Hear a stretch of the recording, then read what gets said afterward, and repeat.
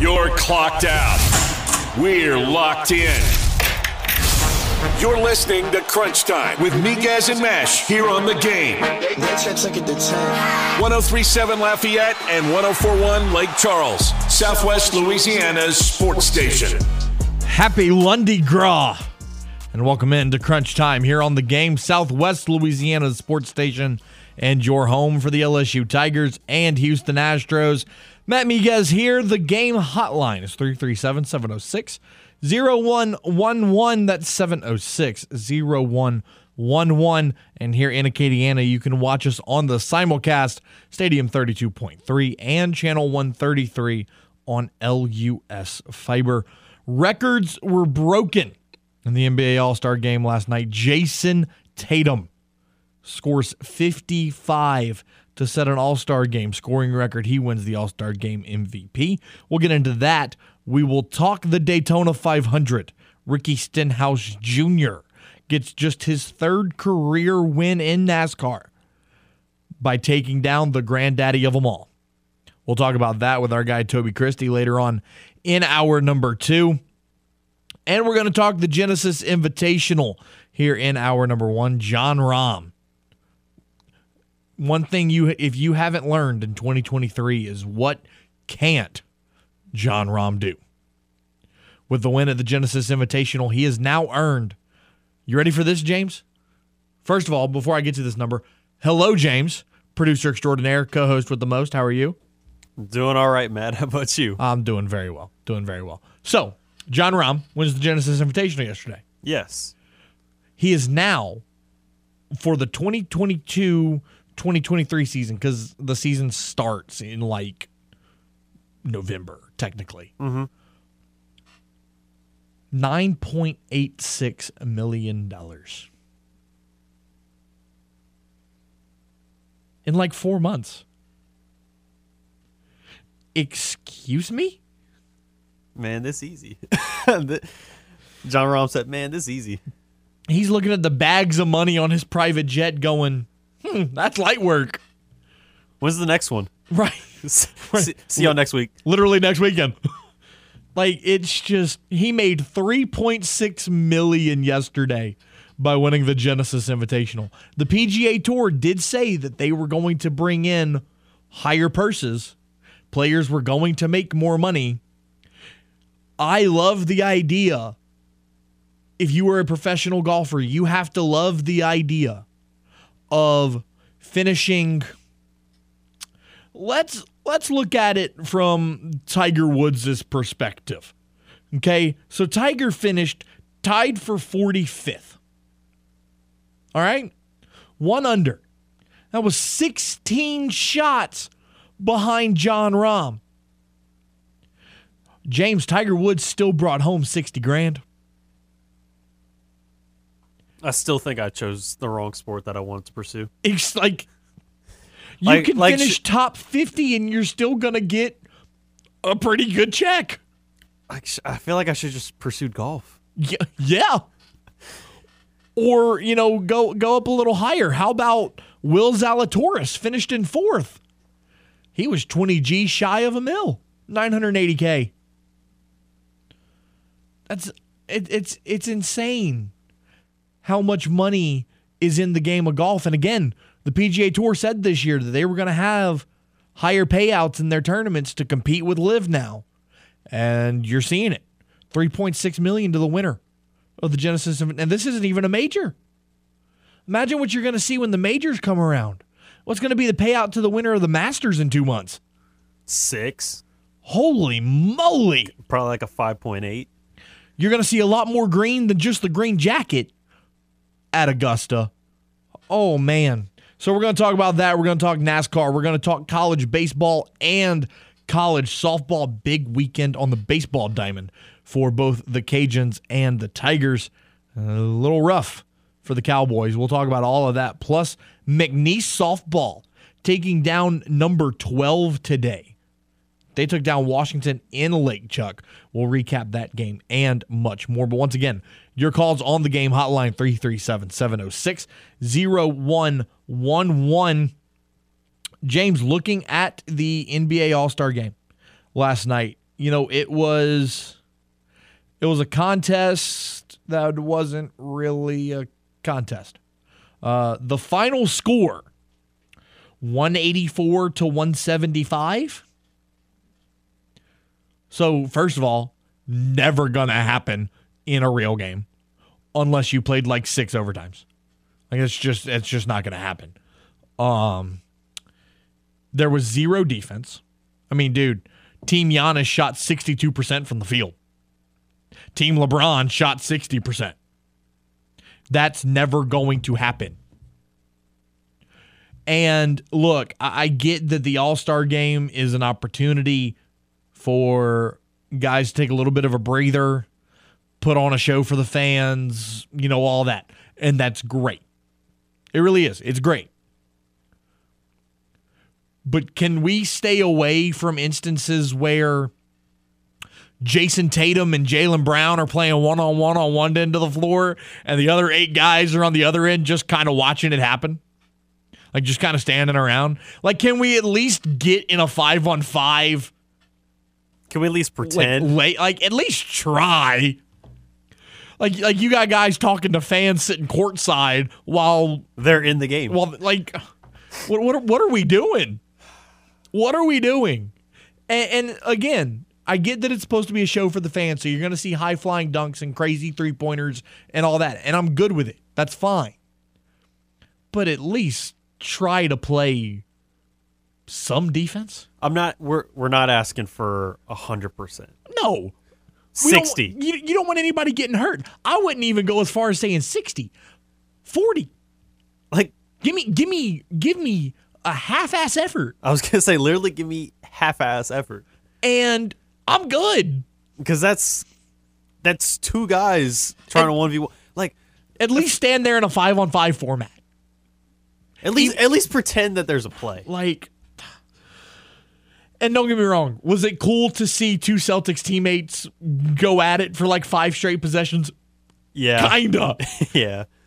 I hit a 3 in your face. We're going to go down on the other end, and you're going to hit a 3 in my face, and the crowd goes crazy. And, like, it was cool. Don't get me wrong. And they're trash-talking each other the whole time and whatever. But if it's just going to become the same situation as the NFL Pro Bowl, do the same thing as the Pro Bowl. Just play a 3-on-3 tournament. You want to see some high-flying dunks and crazy three-pointers? Play some 3-on-3. Set up a bracket, play some 3-on-3, and instead of 2 teams, maybe have 4. Right, and then you still have the 3-point contest and the skills challenge and the dunk contest. You keep all of that the same, and you play the Rising Stars game on Friday night, whatever. Keep the celebrity game, but then on the Sunday, change it up. Because look, people were mad about the whole flag football thing. It got rave reviews. People loved it. It can't hurt. It's a nice change of pace. This has become incredibly stale. The only reason I watched it was because it's 9 o'clock on a Sunday night. What else am I going to watch? Other than my eyelids. But like it's gotten to the point where people don't even want to turn it on anymore. I used to look forward to the All-Star game. All-Star weekend used to be what I planned my social life around when I was like in high school. I'm serious.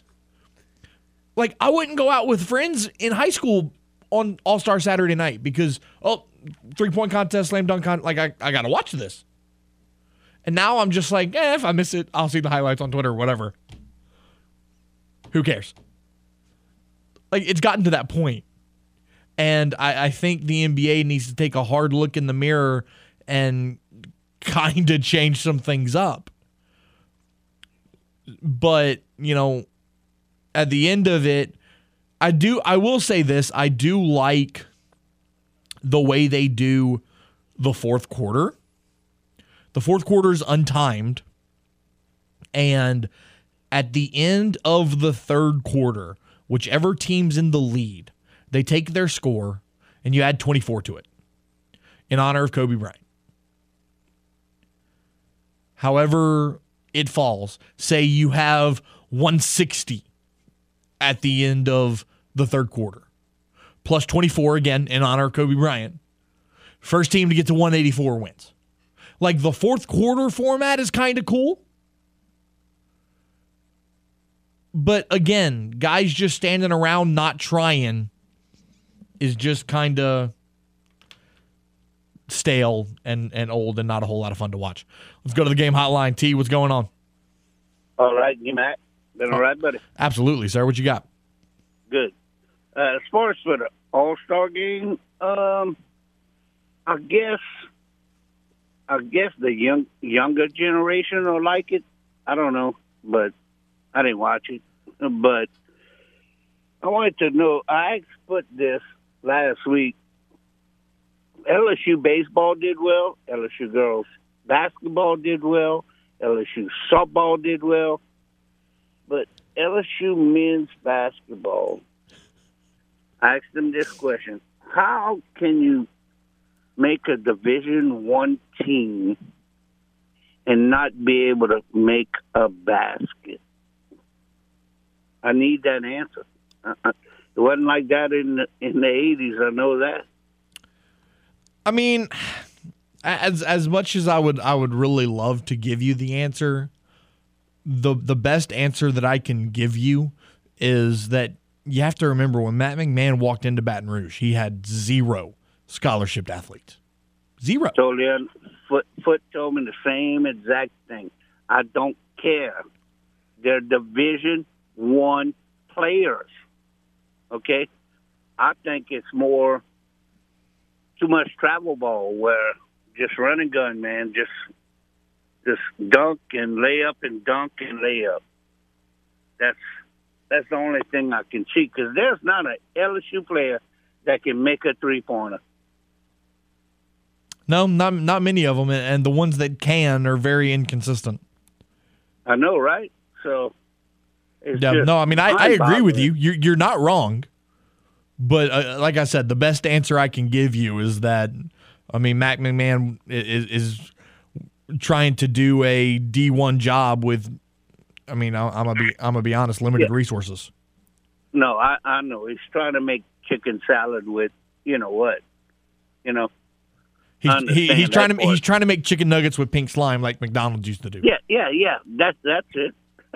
All right, guys, man. Love y'all show. Keep it up. Appreciate you, T. Now, look, do I love the fact that LSU is now on a 14-game losing streak? No, I don't. It's painful. But the best explanation that I can provide, look, say what you want about Murray State. It's a good basketball school. Has been for a very long time. Ja Morant went to the league. Cameron Payne went to the league. They've put a couple other players in the league as well. They're in the NCAA tournament regularly, and every once in a while, they make an actually pretty deep run in the NCAA tournament. But there is a major difference between the Ohio Valley Conference and the SEC. There's just a talent gap there. That's okay.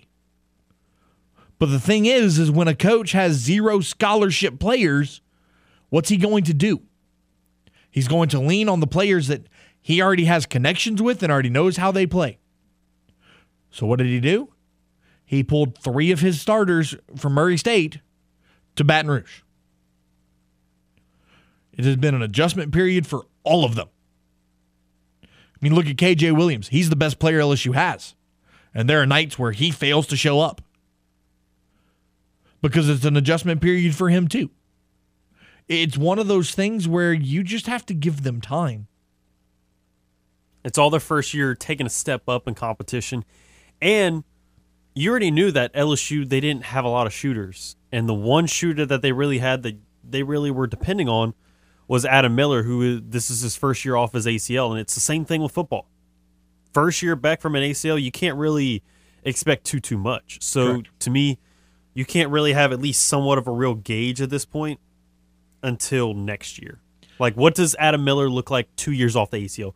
What does it look like with a Matt McMahon squad where he gets his guys in? What's it look like for him his second year after he's had a year of experience in the SEC? Yeah, and a full year to recruit and all of that. So, look, again, 14-game losing streaks are not fun. Got to give the guy time. Like I've told a couple people over the last couple days, give him 3 full seasons. And if at the end of the 3rd season he is not even sniffing an SEC championship, then you look at making a change. But, I mean, the man's coached 27 games. And I know everybody looked at their first 12 and was like, well, they went 11-1. What happened? Well, they didn't really play anybody in those first 12 games, if we're honest. So it's one of those things. But we'll recap that and so much more.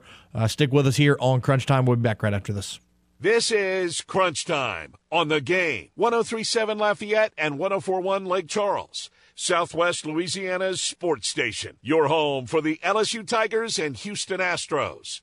Join us for a day of golf and giving at the Charity Game Golf Scramble, benefiting Redbird Ministries, sponsored by courtesy of Bro Bridge. Hit the links at Farm D Alley while supporting a great cause. All proceeds from the tournament will go towards Redbird Ministries' mission of serving families who have been given the extraordinary cross to carry the loss of a child. In addition to 18 holes of golf, the day will include great prizes, food, drink, and a great day with the staff at both the game and courtesy Bro Bridge. So gather your friends and colleagues for a fun day on the course while making a difference in the lives of those in need. Get your foursome together and register now at 1037thegame.com. Together, we can make a difference. Got something to say to Miguez and Mesh? Hell yeah! It's easy. Just call the hotline by dialing 337-706-0111. Now back to more Crunch Time with Miguez and Mesh here on the Game. 103.7 Lafayette and 104.1 Lake Charles, Southwest Louisiana's sports station. How will you celebrate Fat Tuesday? That's our poll question of the day so far. Well, here are your choices. Go to parades, eat king cake, party, or other. So far, 75% of you say other.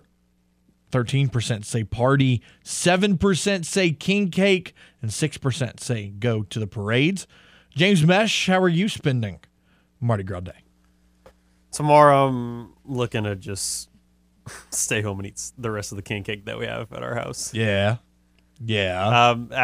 After Saturday, I'm good. Yeah, bud. The red of your shirt might not be as red as your face. Yeah. But hey, it happens to the best of us. That Youngsville parade took a lot out of me. Yeah, it happens to the best of us. A 2.5 hour long parade, dude. Oh, bud. That was You think that's long? Bro, well, I'm used to the hour long ones. You think that's long? I'm used to the hour long ones. I stood at a Mardi Gras parade in New Orleans for 3.5 hours. Oh, dude. Oh, bud. Well, here's the thing. It also didn't help that we set up our own little spot at 5 a.m. Well, yeah, you didn't sleep the night before. I did not, no. This guy. I don't see how you do it. I just don't. I don't know how I did it either. You know what time I went to bed last night? 10:15. 10:15. I went to bed at about 12:30. Nah. I don't see how you do it. I can do that like once a month. If I prepare for it, I could stay up. I can hang with the best of them. I could stay up till 2, 3 o'clock in the morning. But I got to know in advance. Like, that's not something that can just happen, like, on the fly. Like, it's like making plans. I gotta take caffeine pills, B12 pill. Like, I got a plan for this. You got to be a teenager again. Right? Revert back to 2012 and right. just, No, I'm just so used to not waking up or, like, not going to bed because we would stay up playing on, like, PlayStation.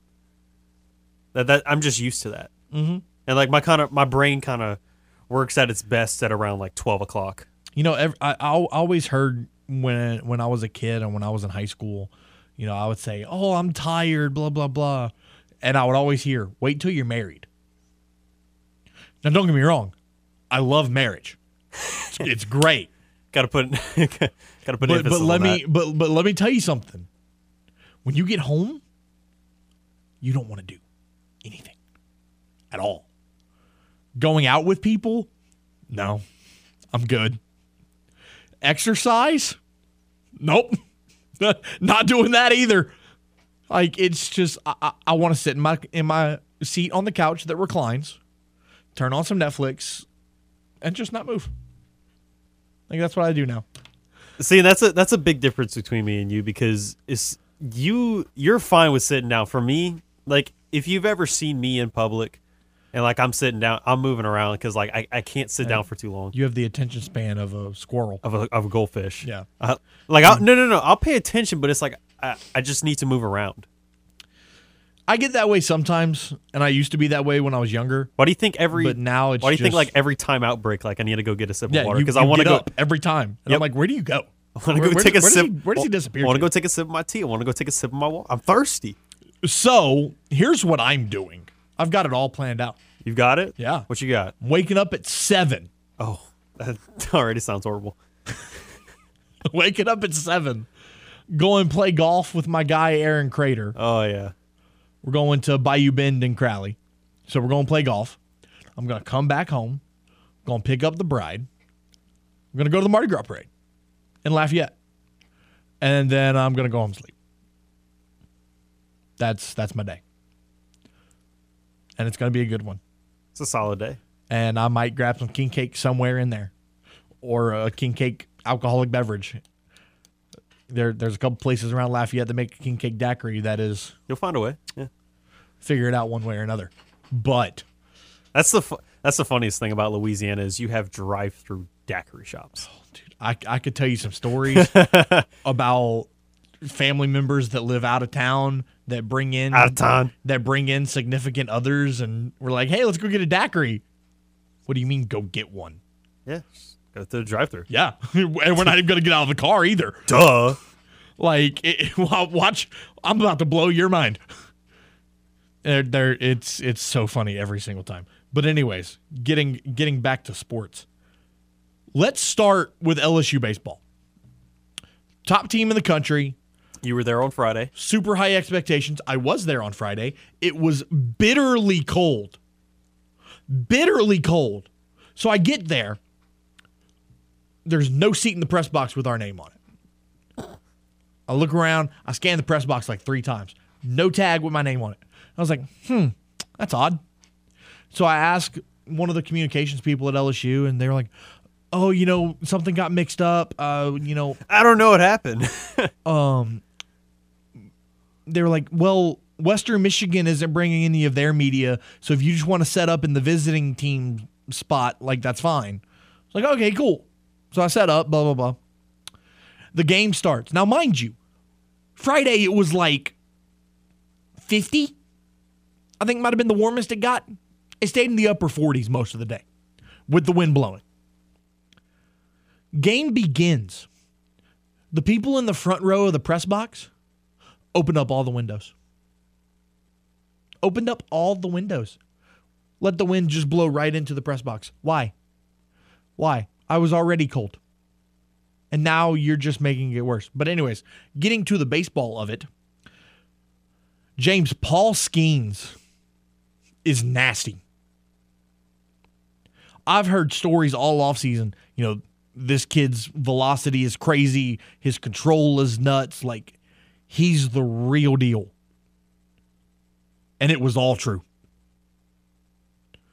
I mean, he walks out to the mound and you're like, man, that's a buff kid. He is tall. He is ripped.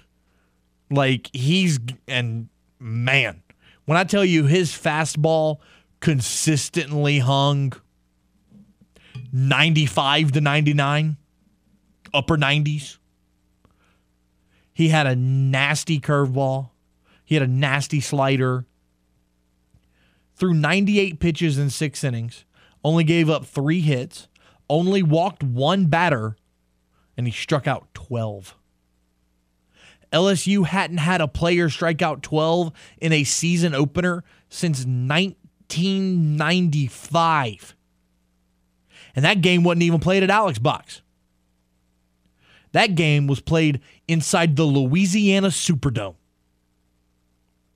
Yes, James, they used to play college baseball inside the Superdome. They had a big season kickoff tournament called it was the Winn-Dixie Showdown. LSU played Lamar inside the Superdome. And first name's escaping me. Last name Schultz. Struck out 12 Lamar batters in 1995. Absolutely wild. But no, they ended up winning 10-0 on Friday behind just some great offense. Scott Schultz. Thank you. Great offense on Friday. They struggled a little bit on Saturday. Still won 5-3. And then they bounced back in a big way yesterday, 9-2. Also, the Louisiana Raging Cajuns winning 2 out of 3 over in Rice. Great game Friday night, 5-4, winning that one, blowing the doors off on Saturday with an 11-2 win. And then yesterday, it was a little rough. It was a game where Cajuns jump out to a 5-0 lead. Rice comes back. Cajuns come back. Rice comes back. It was back and forth for most of the game, and the Cajuns ended up falling 12-8. But they have a 4-game series with BYU kicking off at the Teague on Wednesday night. Wednesday, Thursday, Friday, and Saturday. We'll take a timeout. When we return, we're going to talk to Chris Murphy about the PGA Tour. And at the top of hour number 2, we'll continue the conversation with the Raging Cajuns with our guy Jay Walker right here on The Game.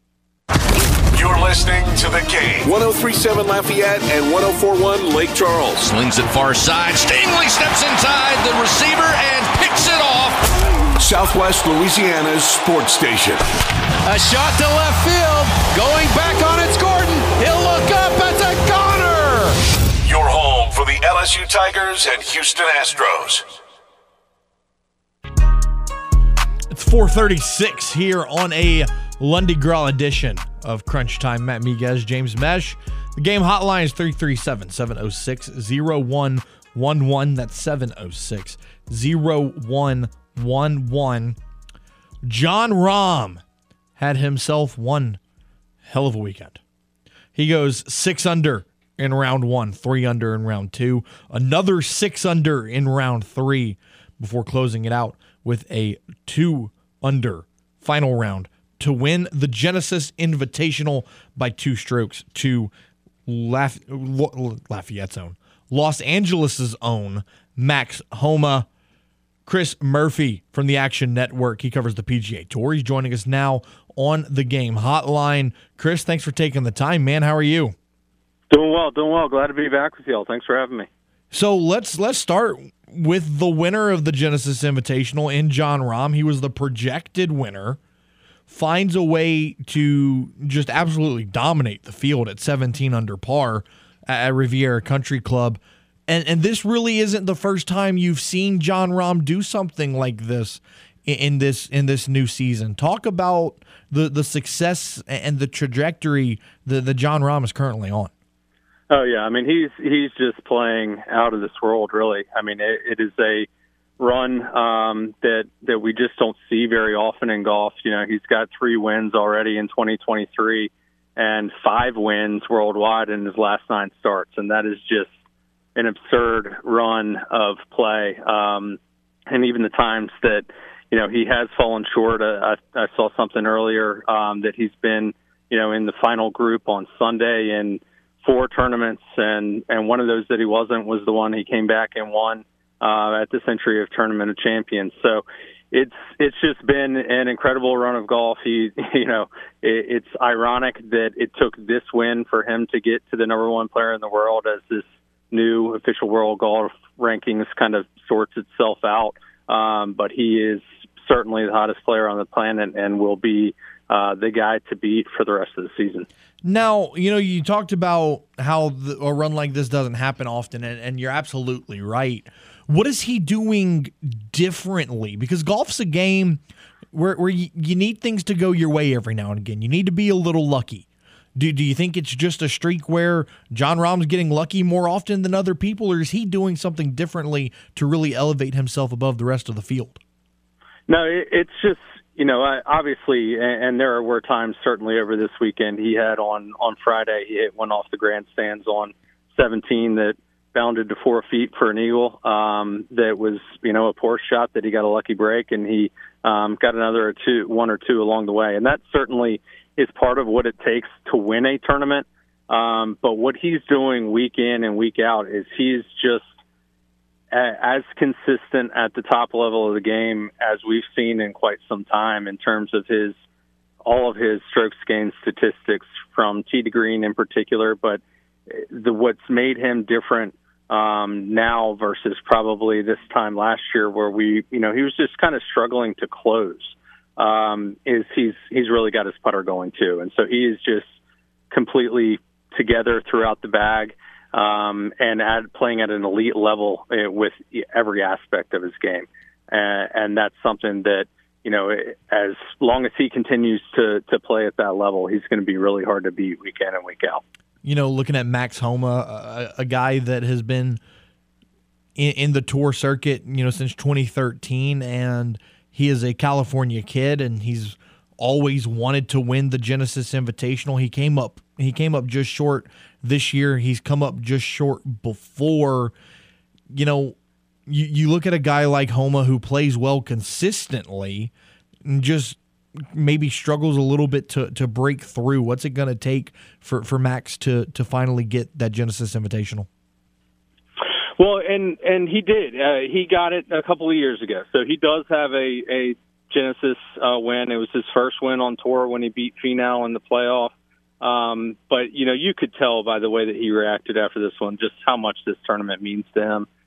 He has really, kind of put himself in a position as one of the top closers on tour. The way that he has won in the past 12 months, capturing multiple wins. And several of those have come on the West Coast. Closing at Torrey Pines. He's got the Fortinet Championship under his belt as well. So he has really stepped his game to the upper echelon as well. He's in the conversation, certainly as a top 10 player in the world, and moving into the mix of being one of the top 5 players in the world on a week in, week out basis. Now, what he has to do really is to do it in a major championship. His major record is not great. He hasn't produced the high finishes there, but he is certainly starting to show the capability to do that on that level as well. Chatting with Chris Murphy of the Action Network. One thing that was impressive, and we talked about it at length on our show Friday, Tiger Woods hosts this tournament every year. This is where he had his tragic car accident, 2 years ago. And since that accident, he's only been able to play a complete tournament one time, and that was at the Masters. And so, my goal for Tiger this weekend was to play 4 rounds of golf. And he was able to do that, finishing 2 under par. How impressed were you with Tiger's performance this weekend? I was frankly shocked. It's hard to continue to be impressed by Tiger Woods, but I walked away with that just from the fact that not only all those things that you said, we haven't seen him in competitive golf. We haven't seen him really be able to go through 4 rounds and make it through. But he was out driving Rory McIlroy in the first couple of rounds. He had the ball speed, he had the movement, he had everything. And Genesis is one of those tournaments, one of those courses where he's never won. And he has noted, even at the prime of his career, that he just had trouble on the greens and had trouble scoring. And so to see him, with that kind of added on to all of the other aspects that he's dealing with, I was really impressed with the golf overall, and really excited to see him. It will probably be the Masters next. Even as some rumors swirl that he might make one more appearance somewhere else, I would expect we probably see him at Augusta. And there's certainly reason to be more excited about his golf more than just having him there. So looking ahead, this weekend is the Honda Classic over in Florida. Looking at the field, obviously there's some well-known names, but no big superstars of today's PGA Tour participating in this tournament. Is it just, the way the schedule falls, this is a week where most guys choose to take a break, or why is that? Yeah, it's quite frankly the worst spot on the schedule. It just doesn't get much worse than being sandwiched in between 4 elevated events. We went from the Waste Management to the Genesis. We've got the Honda this week, and then the Arnold Palmer and the Players of the next 2 weeks, which are both Arnold Palmer has been elevated, and then obviously the Players is effectively the fifth major. Guys just aren't going to play 5 weeks in a row. And so it's a natural point where, they're having to travel from the West Coast to the East Coast, and, it's spot on the schedule. It just it is a spot for guys to take a week off, and that's, really, really what it is. So it leaves us with only, I think, 3 players in the top 20 of the world that are set to tee it up, but it's always a fun event. There's always a lot of carnage, and, another tournament where, you can expect low double digits if they get to the double digits in scoring. So it's always fun and a great opportunity for some of the lesser-known names to capture a first win or kind of elevate themselves. I don't know if you've had the opportunity to watch the Netflix series Full Swing, but kind of painting the picture. It's an all-access documentary painting the picture between the PGA and LIV. I'm sure you if you haven't seen it, you have you've seen people talk about it. Yeah, Do you think that is a good thing for the PGA Tour with the controversy between PGA and LIV? What were your thoughts on the documentary? I thought the documentary was great. I think the insight into some of the players and off the course and the things that they deal with, and how a guy that we look at like a Brooks Koepka, who was really struggling with his game and kind of the mental anguish that he was going through, trying to, I think, as he commented, trying to figure out how he can compete week in, week out with the Scotty Schefflers of the world and things like that. I think that documentary was a great insight into the game. Overall, no, I don't think LIV is helping the game at all. I think there can be ways that it certainly has taken events like last week and more so the waste management and elevated it and brought in, we're getting the top players in the world together more often, but there are also less of them on the PGA Tour now. And you see, continual defection of, players like a Thomas Pieters, who went this week and announced that he's going to LIV from the European Tour. He's ranked 34th in the world. And that's, not something that's going to send shockwaves through the world, but it makes the competition and the week in, week out fields just that a little bit weaker, and makes it so that we're not getting the true top players in the world together as often. So it, continues to be a thorn in the game overall. Chris Murphy of the Action Network joins us here on the Game Hotline. Chris, appreciate your time, appreciate your insight into the great game of golf, and we'll talk to you again soon in a couple weeks. Sounds great. Thanks for having me. And there he goes, Chris Murphy of the Action Network. And, talking about the Netflix documentary Full Swing, it's an 8-episode documentary, and it kind of goes into one of those, it kind of goes, all access behind the scenes of guys going through the process last year of when LIV Golf came around, and the drama and the tensions of, was this guy going to go? Is this guy going to go? Things like that. And really shows you the friendship that golfers have. Guys like Jordan Spieth and Justin Thomas, you learn just how good of friends they are. You get to see inside the family life of guys like Brooks Koepka. Fantastic series. If you haven't checked it out yet, go do so. From the reviews that it has been given, probably going to see multiple seasons of this documentary. But we'll wrap up hour number 1 right after this. This is Crunch Time on the Game. 103.7 Lafayette and 104.1 Lake Charles, Southwest Louisiana's sports station. Your home for the LSU Tigers and Houston Astros. If you want to take your lady out for a nice dinner, but you're a little low on cash, not to worry. The Game Clubhouse at 1037thegame.com or 1041thegame.com can help. As a member of the Rewards Club, you'll have the opportunity to score some excellent prizes. $150 to Mr. Lester Steakhouse at Cypress Bayou Casino Resort, $50 to Richard Seafood Patio in Abbeville, $40 to Misfits Dine and Drink in Broussard, or $25 to Mabel's Kitchen at Cypress Bayou Casino Resort. But you can only score these great prizes by becoming a member of the Game Clubhouse at 1037thegame.com or 1041thegame.com. It's free. It's simple. Sign up today. Tune in every weekday at 8:15 a.m. and 3:15 p.m. for the LSU Sports Update, presented by Tibbs Trailers here on The Game. 103.7 Lafayette and 104.1 Lake Charles, Southwest Louisiana's sports station. Keep those votes coming for our poll question of the day. How will you be celebrating Mardi Gras tomorrow? You going to be going to some parades? You going to eat some king cake? Are you just going to party? Maybe all the above or something else? I mean, looking at some of the comments. Texan and Acadian said, I hide in my closet with a king cake until the storm has passed. Yeah, you do. Yeah, you do. Yeah, you do. John Paul, I will be home with the lovely bride. How nice. It has been a busy weekend. Rode the Youngsville Parade Saturday. Oh, and you didn't see me? Didn't shout out me. That's crazy. Went west to visit the family Sunday. 24 years of marriage to celebrate today, so tomorrow will be some chilling with some season 5 of Home Improvement. Nice. Do it. Do it. Do it. What? You do your Tim the Toolman Taylor. Do it. Oh, gosh. I forgot it. Man, Hold on. he's struggling. Anyways. There you go. Ralph doing whatever the grandkids want. It's their world. I'm just breathing their oxygen.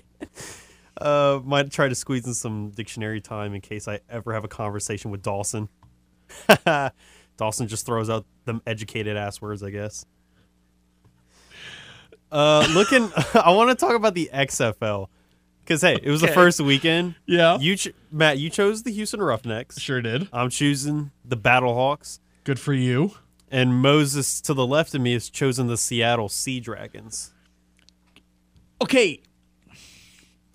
I have questions. Okay.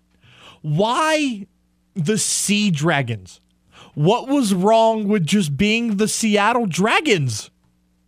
Why do you have to be extra? Seahawks? Sea Dragon? I don't know. But it's not together. It's not a...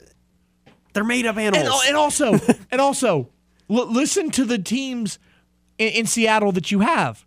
The Seahawks, the Sea Dragons, the Mariners, the Kraken, and the Mariners.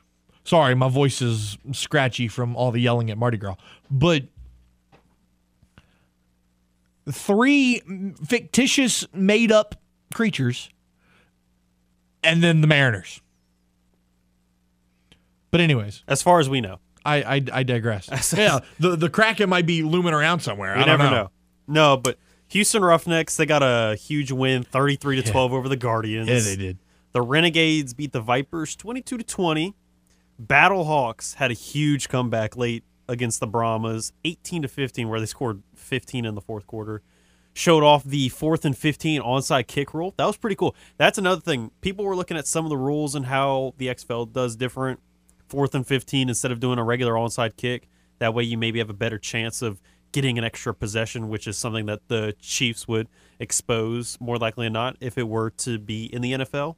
Also, same thing as what you do in flag football. Like if you play it at intramural sports, like at UL or something, I remember it was the same exact thing. 1 point at about the 2-yard line, 2 points at the 5, and then 3 points at the 10. Mm-hmm. Yeah, it's a solid concept. I like the idea. I mean, it's what we did for intramural flag football. It's a solid concept. The 4th and 15 instead of the onside kick is interesting. I'm not against it, honestly. If the NFL wanted to adopt that into place, I'd actually kind of be for it. I'm not for or against it either way. So I wouldn't be opposed if they made the change. I think it'd be interesting and kind of do experiment for the year, kind of like how they did with the review some of the judgment calls. Now, I do like the XFL's kickoff format. It is really nice. You are going to reduce the injuries substantially. Huge amount. Like it's going to be next to 0 if the NFL were to do this. So, yeah, I mean, it was a fun weekend. Obviously, the expectations are kind of low. It's the first season of a new league. First week. So, expectations weren't great, but watching your Battlehawks make that comeback was it was interesting. AJ McCarron, the new comeback kid? AJ McCarron. Oh my God. We love me some Jeremy Hill though. We do love some Jeremy Hill. We love some Jontre Kirkland as well for the Roughnecks. He had 5 catches for 71 yards and a touchdown. Former LSU receiver / quarterback in that bowl game that everybody left when Ed Orgeron got fired. That was a good time. But hour number 1 in the books. Hour number 2, we're going to kick it off with our guy Jay Walker recapping Cajuns softball and Cajuns baseball. And then we're going to talk some Rubbin is Racing at 5:30 right here on The Game. You're clocked out. We're locked in. You're listening to Crunch Time with Miguez and Mesh here on The Game. 103.7 Lafayette and 104.1 Lake Charles, Southwest Louisiana's sports station. Hour number 2 of Crunch Time here on The Game, Southwest Louisiana sports station, and your home for the LSU Tigers and Houston Astros. Matt Miguez, James Mesh. The Game hotline is 337-706-0111. Just now at the end of hour number 1 when we were talking XFL, we mentioned Jeremy Hill, and we realized that it's not Jeremy Hill playing for St. Louis. It is Brian Hill. Jeremy Hill did try out for the XFL, however, but he didn't make a team. So there's that. Mistakes happen in sports all the time. Here in hour number 2, we are going to get away from football and a little more into the diamond sports. Cajuns baseball taking 2 out of 3. Cajuns softball, a little bit of a rough weekend. Let's talk about it all right now. It is time for Cajuns Corner. Going deep downfield. He's got a receiver. It's caught. Touchdown, Louisiana. Can't get enough of the vermilion and white? Then you're in luck. Here is the Cajuns Corner with the longtime voice of the Ragin' Cajuns, Jay Walker, on Crunch Time with Miguez and Mesh. Jay Walker, how the hell are you, sir? I'm trying to figure out what all this stuff about football is now. The Super Bowl ended, right? The XFL started this weekend, though. What is that? Is that minor league football for people who can't get enough? I mean, I don't get it. Apparently, it was the Rock bought it from Vince McMahon, and he started it back up. That makes it exciting to watch. Now, I saw that it was on last night, and I looked and I said, "Why would people watch that crap? Seriously, why would people watch that crap?" It's I don't flip on my television once the World Series is over to see if I can catch minor league baseball. I mean, I don't get it. I don't get it. It's like, okay, well, 8 months of football wasn't enough, so let's get a bunch of minor leaguers, change the rules, put it on TV, and people will watch it, and worse yet, Matt Miguez, sports talk host, will talk about it. Yeah, absolutely. Okay, I'm done. I'm done with it. I'm done. So, Jay, you've been in Clearwater, Florida with the softball team since... Yeah, do I sound drunk? No, I have been in Clearwater with the softball team, and it'll be a week tomorrow, yeah. So, we'll start with the game Thursday. You got the win over Indiana 4-1, pretty convincingly at that. And then starting Friday with that close game against Michigan, everything kind of went wishy-washy from there. What happened? Well, if you recall, Monsieur, when we had our conversation last week, I said the thing that I'm looking for and the thing that I'm hoping doesn't happen is that you go out and give the other team a lot of stuff for free, because you can't do that against the quality of competition that you're facing here in Clearwater. So after you beat Indiana, you played Michigan. What did you do? You made back-to-back errors, gave them 5 unearned runs, and you lost by 1.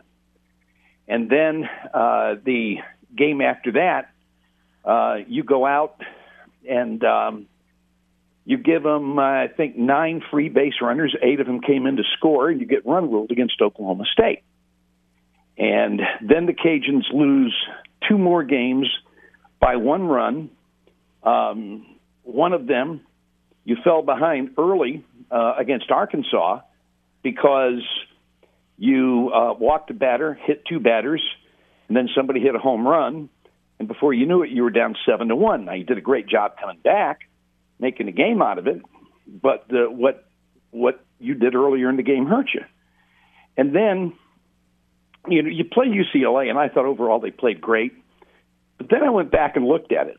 UCLA scored 4 runs. 2 of them scored after a player was hit by a pitch, 2 free base runners. And then, you got drilled by Florida State, and I don't have anything to say about that except Florida State's got some really good power hitters. So, you won 1 game. You could have won 3 others if you play just a little bit better. But you can't give elite teams free stuff, because guess what? They didn't give the Cajuns free stuff. And so that's my comment on what I've seen so far. You're 1-5. You could have been maybe 4-3, maybe even 5-2 if you played great. But even if you play good, you're 4-3 or 3-4. And I don't think anybody would have complained about 4-3 or 3-4. No. But you just gave away too much. Now, in those 3 games that you talked about where they only lost by 1 run, do you take? I mean, obviously, we're not fans of moral victories, but do you take some kind of positive in the fact that you were able to fight back and make it a game? I think in a couple of cases you do. I think the game against Arkansas, where you're down 7-1, you make it 7-6, and you're fighting until the last out. I think definitely the UCLA game, you can take some positives away, and I think that when you play in a tournament like this, Matt, Tony's all saying W is for win and L is for learn.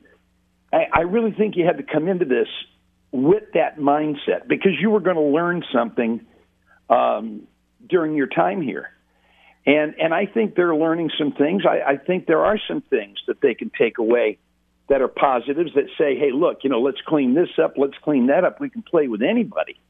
And, we'll see with a day off today, playing a good UCF team tomorrow, and then getting LSU twice next weekend, we'll see if they learned anything through these games that they played so far. Now, you brought up that UCF game. That is going to be a tough game on the road. UCF, a top 25 program in their own right. What's kind of the scouting report / keys to victory for Glasgow's group tomorrow? I don't know. Bobby is actually working on that for the broadcast. I'll say this. What I'm going to say about it is no different from what I said about the last. Because look, UCF was there. They played in that tournament. They were competitive in the games that they played. Control the things that you can control, and that means don't hit batters, don't walk people, don't make errors. If you do those things, you're going to have a chance to win. As a matter of fact, this is a good enough offensive team to where if they cut down on that other stuff, they're going to win an awful lot of games, because offensively this team's pretty good. Now, I am going to say this, and, softball fans, God bless them, have a tendency to be a little bit Pollyanna-ish in that, they think their girls can do no wrong, and, they don't like criticism. I'm not talking about fans. I'm not talking about the teams or anything. But I'm going to say this. I don't think this is a very good defensive team, and I don't think it's going to get better. I mean, that's I know they're going to continue to work on it, but I think they got the defensive outfield. I think they've got figured out with Falterman and Hayden and Ushte. But the rest of the time they're moving players around all over the place, because I think they're looking for a combination that works, and I don't think they've found it yet. And I don't know that they're necessarily going to find it to the degree that they want to. I don't think this is a very good defensive team. And they'll get away with that if they hit well and pitch well in most games. They'll definitely get away with it if they hit well and pitch well in the Sun Belt Conference. But, man, when they play elite teams, we saw a few great plays defensively against the Cajuns. We didn't see very many great defensive plays for the Cajuns against the opposition. Chatting with Jay Walker here on Cajun's corner. Now, Jay, I know you were in Clearwater with the softball team, but I also know that you're a baseball guy at heart. So you were keeping up with Matt Deggs' group over in Houston. They took 2 out of 3 against a improved Rice Owls team. You know, what are your thoughts on the 2-1 start? I think you're being very kind. I don't think that's a very much improved Rice team. Hard to tell after 3 games, all right? But this is not a Rice team that – now, I thought the guy that they threw on Friday did a nice job, but I think Hammond and the bullpen did a little bit better job. You know, you win on Saturday, you lose on Sunday. Man, how many free base runners did the Cajuns give up this weekend? We were just talking about it in softball. Yep. I'm counting about 30. Yep. And guess what? Doesn't matter if the ball is got 108 stitches in it, or does it matter if the ball is yellow and a little bit bigger? The game's played pretty much the same way. And if you give up free stuff, you've got a chance to lose. Cajuns should have swept that series. They didn't. And freebies are the reason why they didn't. You know, let the other team give you stuff. You can't go out and walk 7 and hit 4 on a Sunday and depend on your bats to bail you out. So that's got to get cleaned up sooner rather than later, because I'll tell you what, this BYU team that's coming in this week is a much better team than that Rice team. And you may prove to be right when you say a much improved Rice team, but I didn't see or read or hear anything that would indicate to me that they're that much better than they were a year ago. And then, you know, looking at Cajuns basketball, 2 more games inside the Cajun Dome before the Sun Belt tournament next week. Gary Broadhead's group going to go on the road for their final 2. Both teams in pretty similar spots, trying to hold on to a top 4 seed so they get that double bye. You know, obviously you want to stay undefeated at home, but if you're Bob Marlin and Gary Broadhead, what's the mindset heading into these final 2 games? Yeah, let me go ahead and just correct one thing. The women are playing at home this week, so you got 2 doubleheaders coming up this week. Look, for the men, I'm not surprised they lost to James Madison. James Madison's good. They're playing on the road. That didn't shock me. Cajuns, to clinch a double bye, need 1 win, and they should get that Wednesday against Arkansas State. Then they're going to go up against a South Alabama team who's playing the best basketball in the league right now. They're not only going on a winning streak, they're blowing people out. They beat Southern Miss 30 on Thursday. They beat ULM 26 on Saturday. They're just playing great right now. But you only need 1 win to clinch the double bye. The women not only need to win their last 2, they need some help. That loss to Arkansas State was a killer. And so, you know, I'm sitting here planning what I'm going to do, because I'll be doing the men and the women over in Pensacola. And I now have the mindset I'm going to have to go in there early, because unless you know, it's not impossible, but unless a lot of things fall the Cajuns' way, they're going to be playing on Wednesday instead of Friday. You know, that's too bad. It makes your road a little bit tougher. We'll see. But I'm not optimistic, not because I don't think they can win those 2 games against Texas State and Southern Miss. I just don't know that they're going to get the help they need in order to get into the top 4, even if they win both games. Jay Walker joining us here on the Game Hotline. I was corrected. The women do play at home this weekend. Haven't had many doubleheaders this year, Jay. So, you know, you just kind of look at it and go, well, you know, the men are at home, so the women are on the road. But for final weekend of the season, I guess that's not the case. Well, you know, it was that there was a week recently where they were home, I guess, on one night. They had a doubleheader. But they've been playing a few doubleheaders on the road. I mean, the doubleheader at Arkansas State, Saturday at Arkansas State, that was part of a doubleheader. Arkansas State's men had played in the game previously before the Cajuns played. I tried to figure out the crux of men's and women's basketball scheduling a long time ago. Tell me when to go to the Dome, and I'll go. Jay Walker, appreciate you as always. Enjoy the busy next couple of weeks, and we'll talk to you again soon. I will look forward to it. As always, thanks for having me, and go Cajuns. This is Crunch Time on the Game. 103.7 Lafayette and 104.1 Lake Charles, Southwest Louisiana's sports station. Your home for the LSU Tigers and Houston Astros.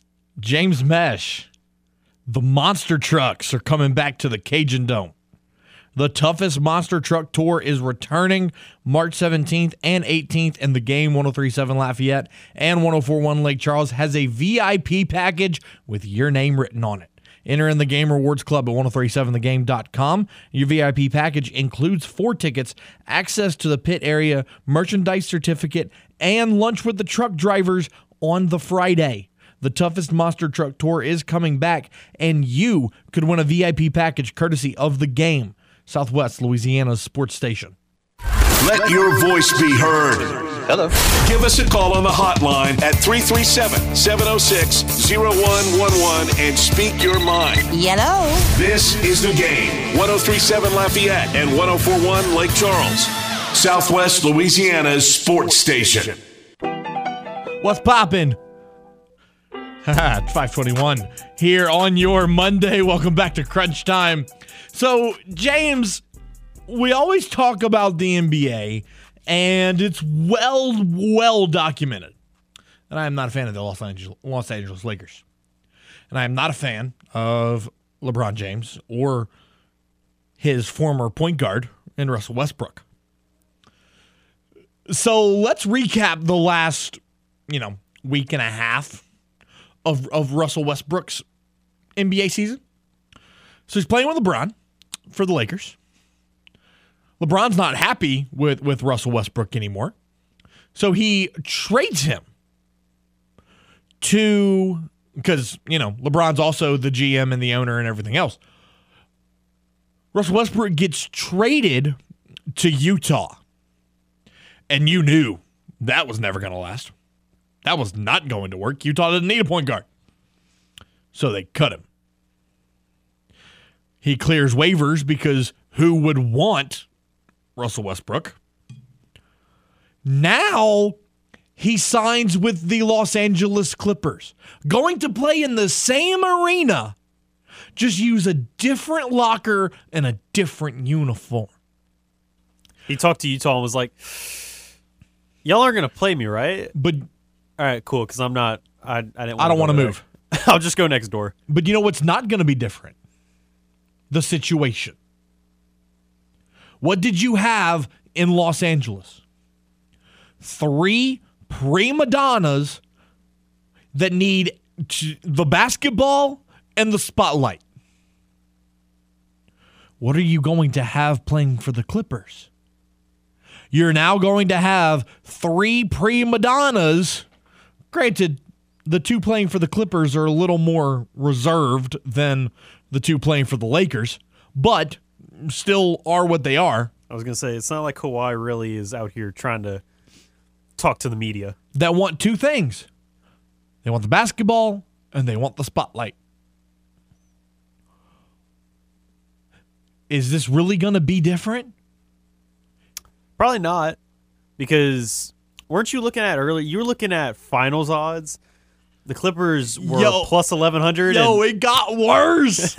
They went from plus 1,100, and then after the Russell Westbrook signing, 1,200 to now plus 1,200. It got. How often do you see a team acquire a superstar? Russ was a superstar 5 years ago, and their odds get worse. I mean, that's crazy. Because here's the thing. We made fun of Dennis Allen for weeks and weeks on his definition of insanity quote. Hello? What are you doing here? You're doing the same thing and expecting a different result. You want to know the first time this happened, James? The first situation that I can truly remember 3 superstars going to the same team and me going, that's not going to work. When Steve Nash went to the Lakers. And it's funny because that 2012 Lakers team, I remember looking at the Sports Center, or not Sports Center, the magazine. And I'm looking at him like Dwight Howard. I know he's a really big name.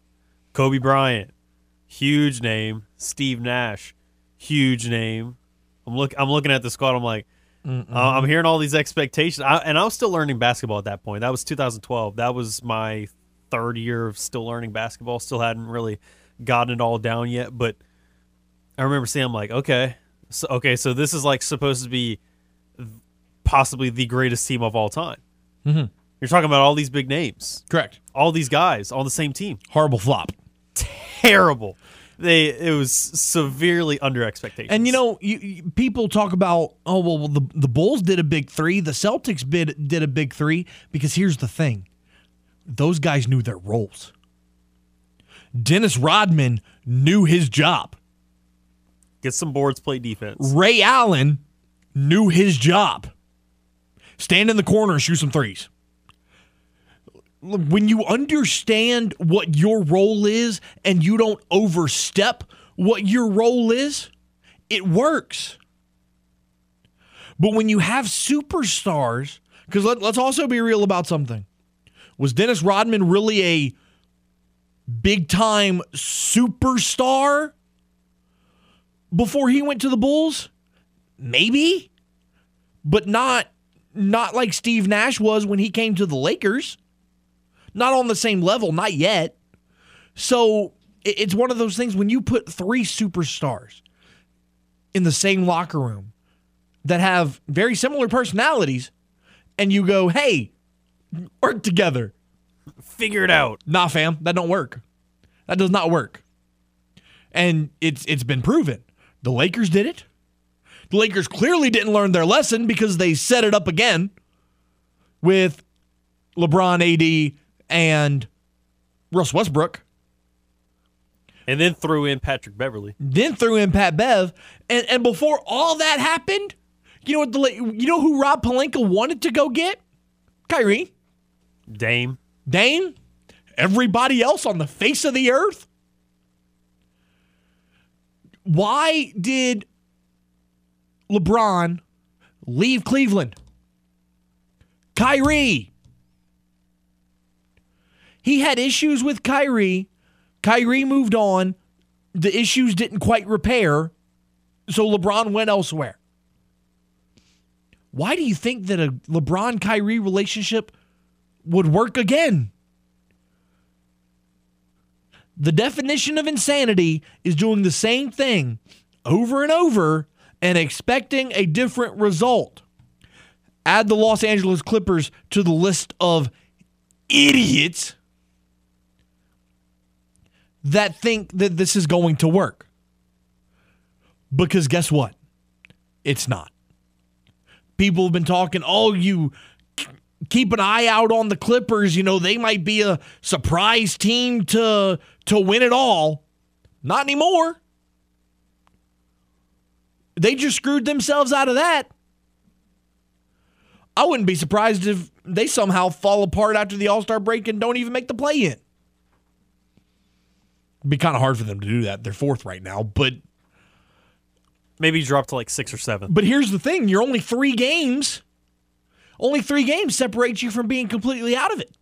So who knows? Maybe you go on a losing skid. Might actually be a realistic possibility with Westbrook coming to town. I just don't get it.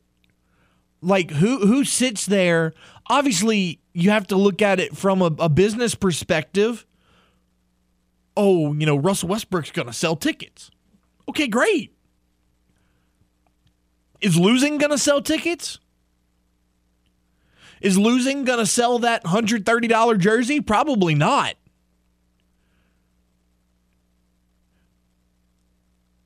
Learn from the mistakes of your colleagues. It does not work, and it will not work.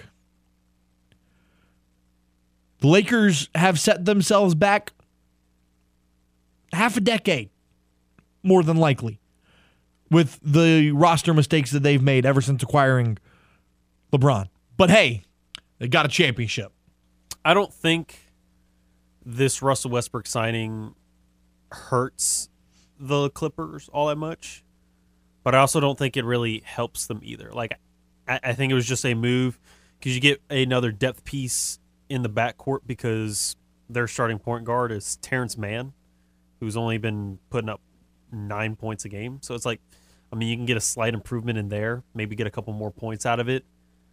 I don't think it's ultimately going to work for the Clippers. I never anticipated them making the finals or making a deep run in the playoffs anyway, but I don't think this is something that's necessarily going to hurt or help the Clippers in this case. But you also have John Wall. You traded John. Oh, you traded him back to the Rockets. That's right. I don't see how this is going to work because, like we said, you put too many superstars in the same room, it's not going to work. And it's been proven time and time again. Now, you bring up a good point. Is Russell Westbrook technically an upgrade over Terrence Mann? Sure. But for how long? A year? If even that long? Maybe the last 23 games of this season? He probably doesn't return after this season because somebody's going to look at him the wrong way while he's in LA and he's going to want to go play somewhere else.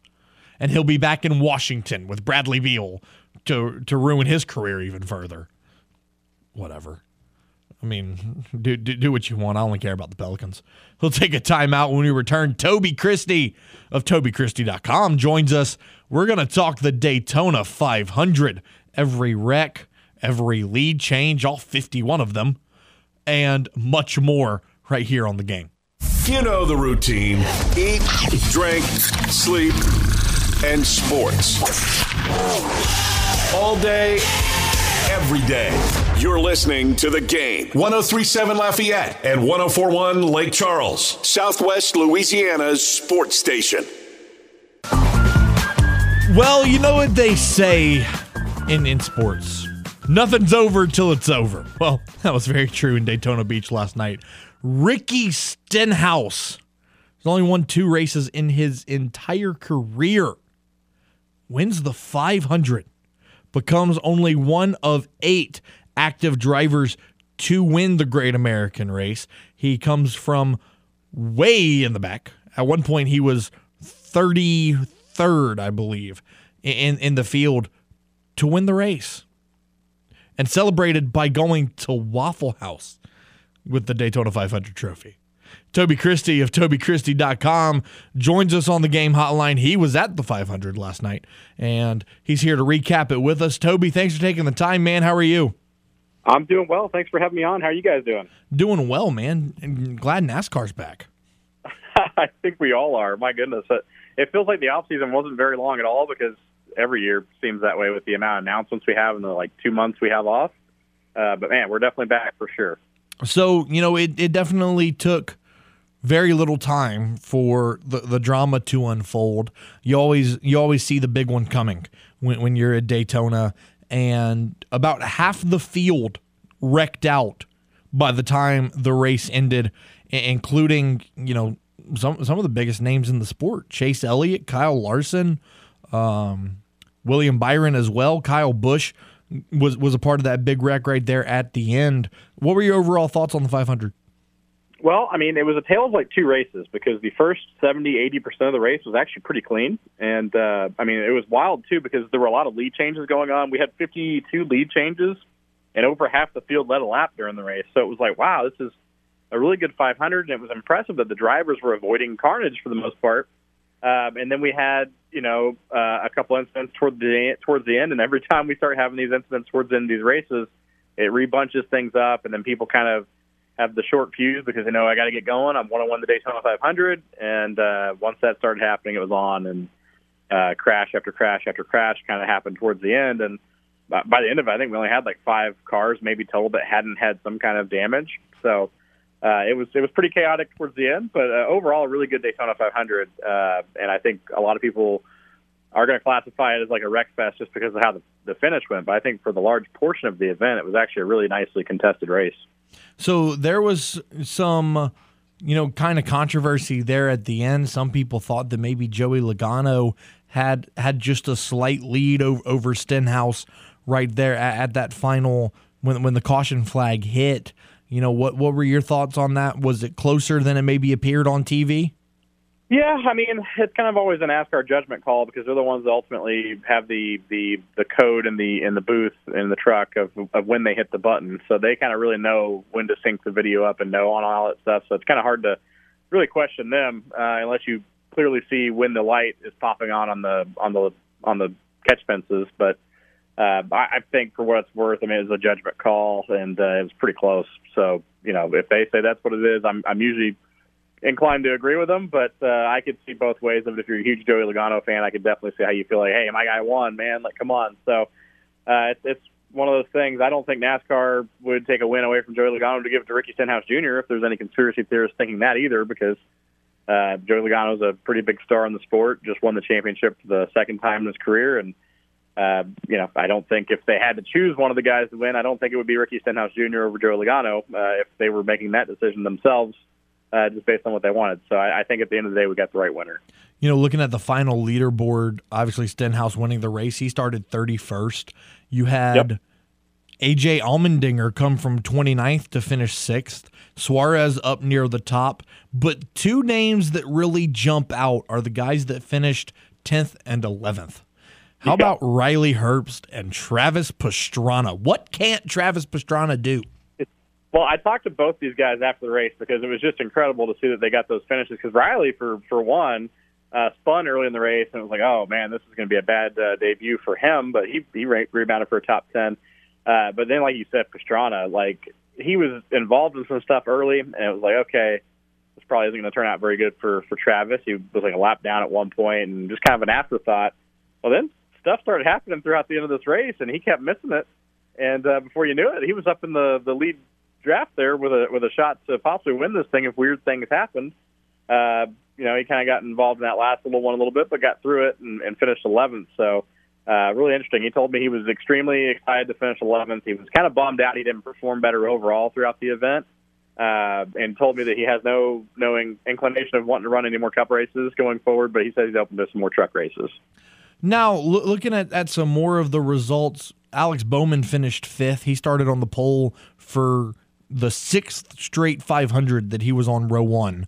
But you look at the rest of Hendrick Motorsports, they didn't finish very well. And that kind of seems to be a trend at Daytona. Hendrick, late the last couple of years, has kind of struggled to find success at super speedways. What gives on that? Well, a lot of it's just getting swept up in stuff, which, you really can't control that. Chase Elliott, really, before he even had a chance to really try to make a run, got caught up in the deal with Tyler Reddick and those guys. He was just in the wrong place at the wrong time when Eric Jones went spinning behind him and just kind of collected him as he came back up the banking. As far as Kyle Larson, he had speed. He was up there all race long and was wiped out really hard in that last crash, which, good thing he's okay. That was a really hard crash. William Byron as well was swept up in one of those ones towards the end as well. So it's one of those things where you just have to be lucky at these things, and these guys, just for whatever reason, have not had much luck. They've had a lot of single-car speed, obviously, and when they're in the draft, they're pretty fast, too. And they lead laps, and they're always kind of there, but then in the closing laps, they're not usually there because they've been swept up. Chatting with Toby Christie of TobyChristie.com. So the 500 is now complete. They're going to head across country to Fontana, California at Auto Club Speedway. It's going to be the last time that they race at Auto Club in its current format. It's going to be reconfigured to a shorter track. First question, why are they reconfiguring it to a short track? Yeah. So back when COVID was getting ready to begin, like, we didn't know COVID was going to be a big thing. They had already made the announcement they were going to make it short track because there was a big resurgence of people wanting short track racing. And NASCAR owns Auto Club Speedway. So as far as the NASCAR tracks that they own, they're looking at kind of, where can we make this happen, get more short tracks on the schedule. And that was the thing, because the whole layout, the plan is to keep part of the track actually active and around. So part of the front stretch will actually still remain there as part of the short track. So with the plans, they're like, well, we can keep part of this track, as part of the new track. So that's part of the stuff we don't have to rebuild. And with it going to such a smaller track with a 2-mile oval going down to a half-mile oval, there's a lot more room to kind of make things work. So I think that was the whole plan. And then plus it puts it in California, which is a good market. And, the existing 2 Mile Oval just for a while was not the premier racing feature that people wanted it to be. It just didn't put together much of a product. Last few years, it actually started putting on a pretty good show, and that's why now all of a sudden people are like, no, don't take it away. But that's kind of where we're at on it. So they had already had the plans in place, and then COVID kind of hit and delayed things by a couple of years because this was supposed to have happened. We should have had the short track in 2021 or 2022. So we're already way behind at this point on it. So that's kind of where that is. But yeah, it's one of those things where it's. I think you're getting a lot of people coming out of the woodwork saying they don't want it to go because now we've had this whole 3-4 year thing of it's going to go away, and now people are like, well, no, don't take it away, and you have more years for that to kind of build the momentum on that to build. But at the end of the day, more people wanted more short tracks, and that's what they're going to try to provide. Now, Toby, looking at the schedule for the rest of the season, two things that really stick out are the Chicago Street Race in July for 4th of July weekend, and then the All-Star race is going to be at North Wilkesboro. Yeah. Yep. Those are two very interesting changes to the schedule. NASCAR, as far as the National Series goes, has never contested a street course. Now, some of the regional series have, but we've never had the National Series Cup Xfinity Truck run a street course. So that is going to be very interesting to see how that plays out. If the next-gen car really handles it well and the people in Chicago really take to this event, which they've already got a couple-year agreement to run it there, this could be a thing where this travels to other different cities or stays in Chicago for the foreseeable future. But this is a really big deal. And when you also start to kind of factor in the clash at the beginning of the year at the LA Memorial Coliseum, now you've got a product where NASCAR can either do street courses in any city they want, or they can build their own track inside of any existing football stadium as well. And, that's a really unique wrinkle to be able to have in NASCAR's back pocket as far as scheduling goes. And then as far as North Wilkesboro, that is so cool for anybody who's been around as a fan since before 1996. That was a staple on the Cup Series schedule from the beginning of the sport in 1949 all the way up until 1996 when they took it off the schedule. And a lot of people are excited. I don't think there's going to be any seats available for this event. I'm pretty sure it's sold out already. They kind of opened it to the public, and it was just gone within like 30 minutes because people wanted to go so badly because it's an iconic short track that's really been kind of dormant for a long, long time. They opened it up last year. Dale Jr. and a few other people ran some Cars Tour late model events there, and the turnout was really good. The track, surprisingly, was in great shape, and it's going to be a fun event as well. It's going to be a really cool All-Star weekend. Now, we're talking about North Wilkesboro being kind of a nostalgic course. Another one that's been rumored that NASCAR could bring back, depending on its shape, was Rockingham. What's the latest on that? Yeah, so the state of North Carolina has issued funds for North Wilkesboro for Rockingham to be distributed to kind of work on infrastructure stuff within those racetracks. And, from what I'm hearing, Rockingham, there is a legit possibility it could be back in a few years. Now, will it be in NASCAR? I don't know. Will it just be kind of a late model kind of thing or anything like that? I don't know. We'll have to kind of see. But I think a lot of that hinges on how North Wilkesboro does. If North Wilkesboro does well and there's enough, stuff to kind of show that another race in North Carolina doesn't take away from what the attendance and output and the excitement in the area is, because you've already got 2 races at Charlotte Motor Speedway. You got 2 races at Darlington in South Carolina, so it's a lot of stuff all in a little spot there. So if North Wilkesboro comes in highly attended for the next couple of years and there's still a lot of buzz there, they might look at possibly whether or not Rockingham is a viable option. But, the plans are in place, at least initially, where there's a financial way where it kind of starts making sense. Which you have to love to see, at least if you're a fan of Rockingham. Toby Christie of TobyChristie.com. He covers NASCAR. Joins us here on the Game Hotline. Toby, appreciate your time as always. Enjoy Fontana this weekend, and we'll talk to you again soon, my friend. Definitely. Anytime you guys need me, just let me know. I'd love to swing by. It's always fun to mix up with you guys. Absolutely, Toby. Appreciate you. Thank you. And there he goes, Toby Christie of TobyChristie.com. We'll wrap up today's show and get you set for Mardi Gras right after this.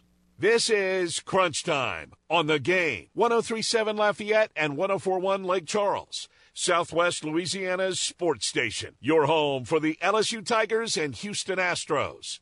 Delta Media Corporation is looking for self-motivated and hardworking individuals to join their team. Delta Media is currently hiring a human resources manager to manage the HR department, hire, interview, administer pay, benefits, and more. We're also looking to add an account executive. Training is available, and if you are interested, send your resume to jcochran@deltamediacorp.com. And Delta Media Corporation is an equal opportunity employer.